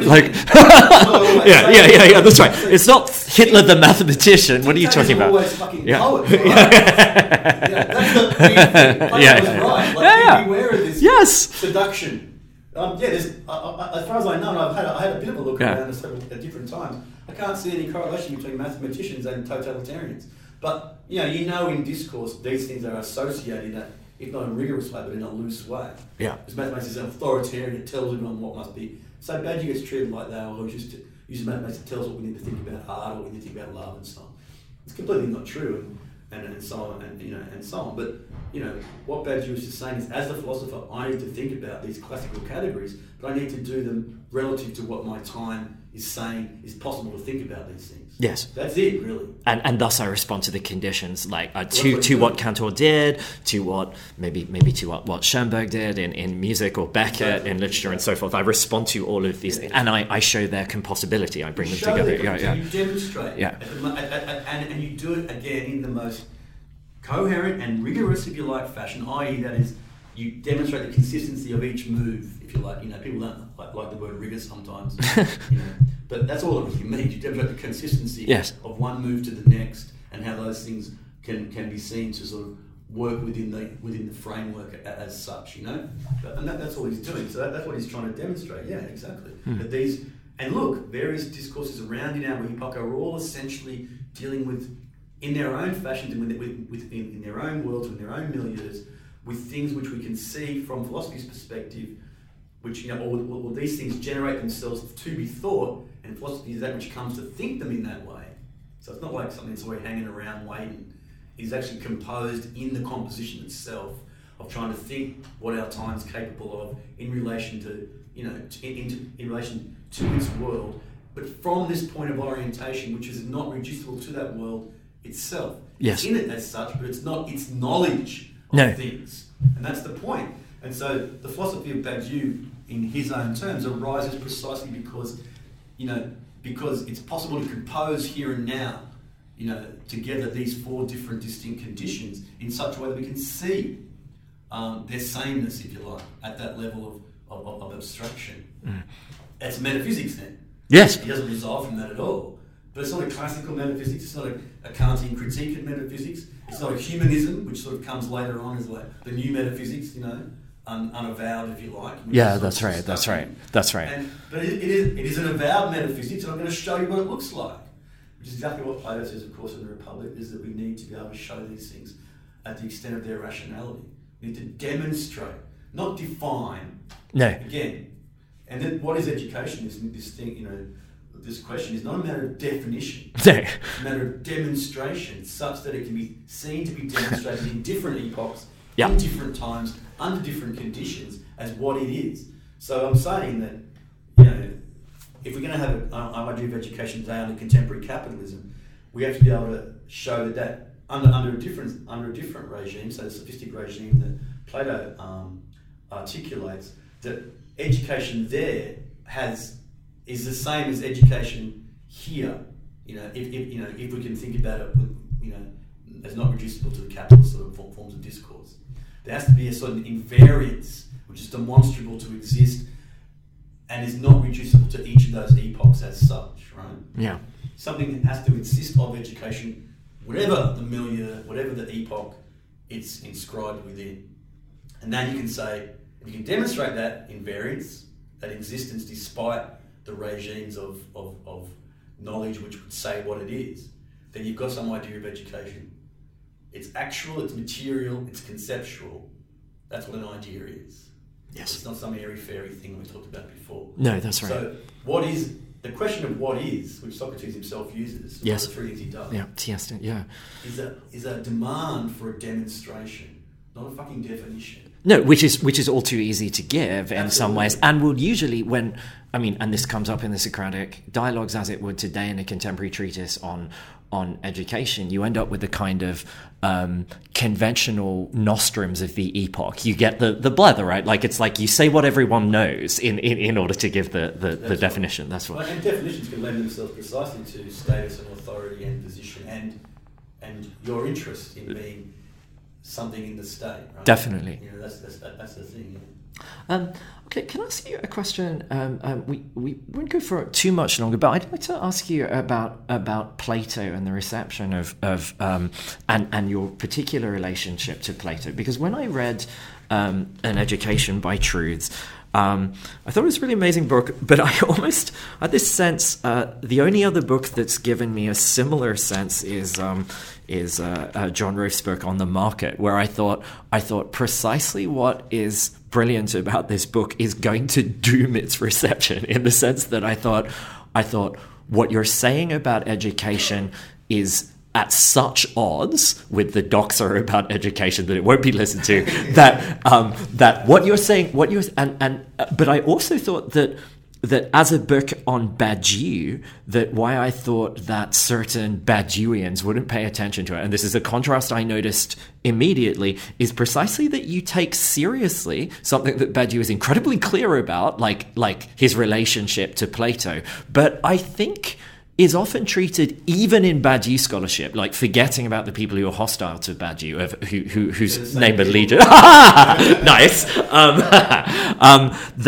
Where it's kind of treated as a joke, a bit of rhetorical fireworks, right? Like and so forth. But no one, apart from yourself, that I know of, has taken the Badiou's Platonism seriously enough to go through the dialogues, which also made me think of and I'd like you to say a bit about this, a third audience who I thought would react with hostility or indifference to the book, which would be Plato scholars and so forth. So I thought, Adam's like done this thing where like there are these three potential audiences for the book, all of whom will. Well, yeah, I mean it's true, and as you just pointed out, it fell stillborn from the press. Right, like Hume says of his treatise. That's absolutely true. Right. That's a good point. I mean, and again, I could. This might bring it back to the beginning. I could pose as the conceited philosopher. Of course, no one's going to understand. Yeah. Because you speak the truth to power. Yeah. I speak the truth. I can recognise. Yeah, indeed. Clearly, that's right. And I gave you that option, Adam. You could have taken that off if you wanted to. But alas, of course, you're always tempted into that. Yeah, I mean, I guess that's true. I mean, and it's not an accident per se. I mean, there are three targets, at least in the book as well. I mean, the book is about the Platonic dialogues, but it's about the present. Of course. It's about you could say it's an analogy, if you like, in some sense. It's like, it's just a classic thing, isn't it? You can't talk about the present, so you talk about something else, in the past, but you ascribe into the past the questions of the present so that you can get away with it in a certain sense. That's right. It has that sort of sense to it. But And people can recognize themselves without recognizing themselves, where they're like, oh, this is appalling, and then think, wait, that actually reminds me of a certain world that we live in. That's what I said, how it began. I wasn't going to write that. I was researching into contemporary educational discourses and so on. Right. And I was going to talk about it in terms of 4 different discourses, as I'm, this book I'm never going to write, on the 4 discourses of education: the psychological, political, epistemological, and welfare. Yes. Which underpin all ideas of education. But that's what I was going to do in the first place. But I found when reading through Plato that, like, God, it's absolutely recognisable. Yes. Same things are going on. So in that sense, yes. So put it into that, put the present into that, and you get a new reading of both the present and also of Plato. So of course, that's the whole point. So yes, but also on a different level, yes, it was targeted against what Badiou scholarship, if we can even call it that, let's put it, is early, right? Yes. So there's a lot of to and fro and jumping around and people trying to reference it in regard to what they already know or someone they already know, and that horrible thing when people take a little bit of that and mix it all up, and it looks really ugly. Yes. So yeah, to do something serious on Badiou, right? I started this way back. The book's like 4 or 5 years old now. Yes. Anyway, but I began it, quite a while ago, before Badiou wrote Logics of Worlds, and before he did the thing on Plato and so on. So it's been it was in my mind for quite a while. But to say something serious about Badiou, take Badiou seriously. Yes. See what would happen. Yes. Not because I'm happy to call myself a disciple. I don't care about those terms. I think anyone who again talking about those something's like stupid. I am a disciple of Badiou, and that's what I'm sort of committed to. But it was also but what that means is you take it seriously. It doesn't mean you're slavish. It means you take it seriously and you show why it's necessary to take it seriously, right? So that was the first thing. And so that, in a way, that did go against a lot of the sort of critical reception, but also the critical sort of affirmation of Badiou as well. Yes. And when you do it that way, you find different things in Badiou that might not have necessarily been said, at least, whether they can stand up, we'll see. Because the affirmation is kind of about a recognition based on prior doxai, right? Like you're kind of saying, he's all right, he's one of us, he's another sort of French left-wing thinker, that's cool, we'll let him into the fraternity for a bit. Yeah, but reject that, sorry, yeah. No, that's right. Yeah. And of course it was not going to be read by educationalists, because educationalists, and on the one hand, if they're not simply reproducing sort of the policy work of the state in some sort of form, are pretty much wedded, if they are in any way critical of what passes contemporary education, if they're not writing fruitcakes, but you don't see me them in the academy, at least on the surface of things. Most of them are wedded to what you call the constructivist paradigm, right? There's plenty of Foucauldians, right? Yeah. There's plenty of Bourdieuians, of constructivism, still some Bourdieuians around, and so on. And I'm talking about reading things from the 60s, 70s, and 80s, right, and 90s, right? Right. So most of them are in that framework, and so they're committed to things which Badiou is not committed to, right? So yes, those educationalists would not necessarily receive it, and of course Plato scholars don't have any interest at all in what we call European or continental sort of interpolations in general. Some of them are interesting enough and do, but the issue of Plato's scholarship is very different and very mostly self-contained, yes, and so on, and has sort of orienting figures which everyone must either ascribe to or somehow find ways to overcome, and so on. So a lot of received wisdom, of course, goes on within that scholarship, or it's just committed to various things within the dialogues themselves, little logical questions, the third man argument, all that sort of stuff. It's still a bit insular in some ways in regard to what's at stake in Plato. It's thinking about Plato in some sort of weirdly Aristotelian framework where we just deal with the particular problems within a particular dialogue, or how that's thought about there and that's thought about there, but within the framework of the thing itself, and not how Plato's speaking to the city. He's actually trying to think the possibility of a city, of a new city as such, As if he's a philosopher in the sort of academic, broadly analytic sense, as if he's like this is an interesting philosophical question, and so is this. Not as if he has a broader political philosophical project. And of course, it's partly the invention of philosophy as such. Yes. You don't really know what this thing is, which is why I was running around looking for it. Indeed. What is this thing? So in the pursuit is the construction, if you like. You sort of say. So yeah, I mean, you're right to articulate it that way, but it's one of those things. I mean, I don't think you can write a book and be committed to the act and to what you're doing with the audience in mind, or at least the reception of the audience in mind. Yeah. Or how do I please the Plato scholars? Or how do I get Or how do I get my book into educational theory? Yeah, that's right. To their horrible conferences. They are horrible. I've been invited to a couple just recently, and agendas are just sickening. What sort of thing? Well, the terminology is one thing. How you leverage this for the outcome of this. Oh God. The higher education summit that's coming up in Melbourne is all about that. About partnerships with industry, but they use new terminologies to mean those sort of. So partnering up or something like that, industry and universities. I've noticed and leveraging your capital towards blah, blah, blah. For stakeholder interest. I've noticed the use of noticed the use of the word agile recently as a hilarious addition to sort of cover, to go with flexibility, right? So all that. If that's the way you're going to speak, you've already lost.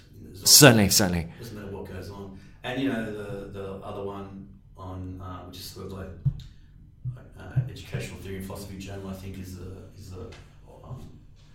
they do some interesting stuff. They did a Badger issue. I thought it was pretty ordinary and so on. But their conference is on educational ecologies, right? Now, these notions of ecology, ecology and so on, is state government sponsored thing. It's like pushing these things into what must be researched, right? Okay. And there's literary ecologies now. There's the whole thing, So notions of ecologies and so on. This sort of pseudo-vitalist metaphor is sort of orienting various forms of research now. So if you can, on a grant application, you're addressing that, then you're speaking to what's being demanded. Some outfits in well-being and anti-terrorism or something like that. Anyway, they announced their conference under the title Educational Ecologies, right? Right. Fine. One thing's interesting things to explore there. Who the hell knows? But the fact that you've already oriented yourself to the demands of the state in what needs to be thought about, already says, there's a problematic idea of what education is, or at least you put a limit on what education is by precisely consenting to limiting, or by consenting to going down that road. Well, in a sense that in the first instance, that you're not thinking, because instead of in the place of thinking, you're sort of saying, how do I respond to a pre-existing demand, right? Yeah, which thinking can't do, as in it can't. Well, I mean, not and be thinking. Yes. And that's the question of education. Can it be limited to this? Yes. Yes. Well, it seems that within education itself, no. So we need to build out from education itself. The demonstration that no, it can't be this thing. Yeah. Which is the point. My mind, ultimately, linking back up to my young teenage self, right, disgust with contempt with being in school and what was presented to us, is an attempt to say what you think you've got as education is nothing of the sort. If you can and I know this even though I know nothing, right? And then, not, but as you point out, so what? No one reads the book. It's not going to sell. It's not making its way anywhere. So it doesn't do the job that it was set out to do, in a way, because it did the job it set out to do. Yes. That's the weird thing, right? Yes, that's right. But I mean, we both like Badiouian statements in terms of a kind of ultra longue durée kind of, you know what I mean? Like from the point of the idea, who gives a shit about the fact that no one cares about as oneself as a person or something. Like ideas will possibly endure and become, the basis of the construction of a new generic, For a different form of conceit, we write for eternity, Brian. Yeah. So it's more modest than those other guys who simply want to be fated and so forth. Right. But But I also think that, I think like without irony that there is a modesty of that, because on the one hand, everything before eternity is a kind of nothingness, right? But it can also be an everything, but it can only be an everything insofar as being part of something else that is not about the individual, like that is not about our egos and so forth. It's like best thing that could happen to your book, like some notion of that becomes part of the construction of a generic relation to a bunch of ideas or practices that have an actual universal address. Even that poke a hole in the knowledge of what counts as knowledge of the present. And I think the book absolutely achieves doing that. And I think that at least would be acknowledged in the present if people actually read it. All right. We should have to finish. I thought I'd end on a question that's something like, are there maybe I could put it like this. So I'm going to give you a very, very sort of humor style option. Dr. Bartley can answer sort of one of these or both of them, but I know you have a number of works coming out, a book on Badiou and the Antipodes, a book on what is education, and I also know that you and Justin Clemens have recently translated Badiou's book, The Metaphysics of Real Happiness, into English.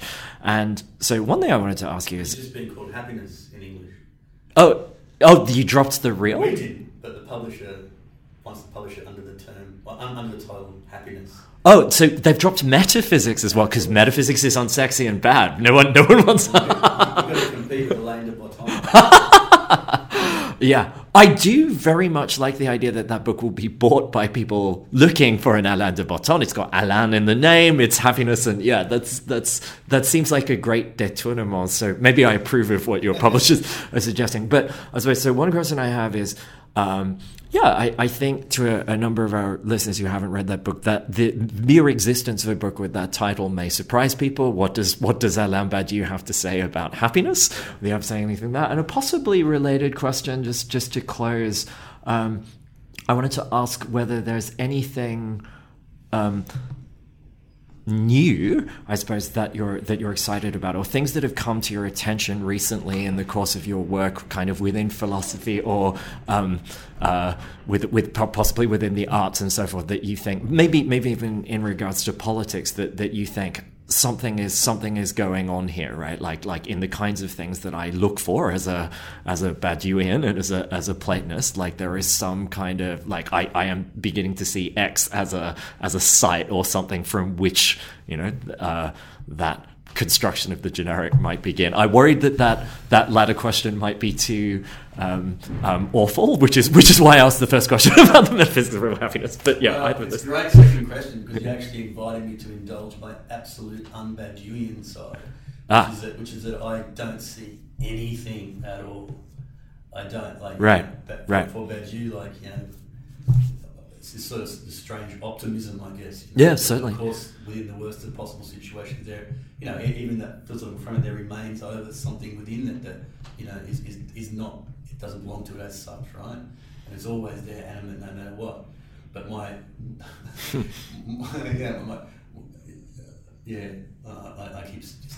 keep on evoking to my kids that they haven't got much time left. Right. It's all going to be over very, very horribly soon. They hate it, and I shouldn't do it. But over in a bad way, right? As well, not like the end of But I mean, that's just a ridiculous pessimism. And more rationally, I would, you have to. I say more rationally, but rationally, you must opt for and decide that is not the way of things, right? And again, precisely because it's not that these things just happen. It's these things happen because we do these things in a particular way, and we become oriented to doing them in a particular way. And so it's clearly the case. I think Marx, everyone said this. It's clearly possible to orient yourself to things in another way. And that. So you've got to hold out that rationally demonstrable actuality. You have to hold out that is actionable or manifest, or it's possible to make that manifest. And so I would hold to that in that sense. But emotionally, I don't have any hope whatsoever. In regards to the other thing, yes. They're not related at this point. Now talking about happiness, So I don't want to leave it on that point, but what is education book? Is a collection of essays just oriented around that question. Just asked a whole bunch of different people to respond to that question in whatever way they sort of fancy. There's some interesting responses. Alessandro Rousseau has written a dialogue, a contemporary. It's again, it's like what we talked about before. It's a dialogue with these sort of ancient sort of characters overlooking the ruins of the academy, essentially, sitting on top of a hill, but having a dialogue absolutely inscribed with contemporary terminology. It's quite fun, and it's very to the point, and it's sort of very exposing. And there's a whole there's like 6, 7, 8, there's 9 essays altogether, I think, in the collection from various different people. Keith Ansel Pearson's in there, Sylvia Federici, right. Boris Karroy has given us a little short piece, and so a whole range of interesting people. Spanish guy Jorge La Rosa, who's written a beautiful sort of metaphor around the question of the ogre. Oh, right. Yeah, it's really interesting how the ogre's relation to children, so that's pretty cool. So that's should come out by the end of the year, hopefully. Badiou and the Antipodes, which is really based around the event when Badiou was here in 2014. So it's a bunch of lectures that he gave. There's a couple of interviews. One we, the MSCP, did as well as one. Yeah. Radio National. The presentations that were given were reworked by the presenters and submitted, and some original essays by excellent contributors, including, of course, your good self, and Robert Moncardo, Christian Gelder, Leah Hills, John Cleary, and that sort of rounds out the volume, and so that also should be out hopefully by the end of the year. And the translation's been submitted, so that should be out sometime. Then I will be hopefully turning my attention to the book on the 4 discourses of education finally. In a bit more of a serious way, we'll see. This is one that I'm so excited about. I'll mention to the listeners. So among the 4 aspects of all educational discourses that Adam mentioned, there's the dependency of these discourses in the midst of their kind of constitutive obscuring and rejection of Marx, St. Paul, Plato, and Lacan. Yeah, I'm really glad that you have a chance to work on that. Okay, so in finishing the podcast, I'd like to take the opportunity to thank you very, very much, Dr. Bartlett. It's been a really great pleasure talking to you. And because my role as host of this podcast is to say things that are vaguely flattering to my guest and kind of twee a position that I embrace fully, I'd like to say that among the things that give me hope in a fallen world, your pessimism paradoxically is one of them, and that is because I think one of the things that Badiou shows us is that optimism and pessimism, and perhaps like all good things, have sort of transcend our, as I think, is it Rousseau or Pascal who says, our detestable selves, right? And that one can be subjectively like to see no hope in the world, but to understand that that's irrelevant to one's rational commitment to do that. So yeah, in that sense, as the Americans say, and I say this deliberately because I know it will disgust you, you're an inspiration, Dr. Adam Bartlett, and thank you so much. You've been listening to Philosophy Can Ruin Your Life with Dr. Adam Bartlett. Thank you very much.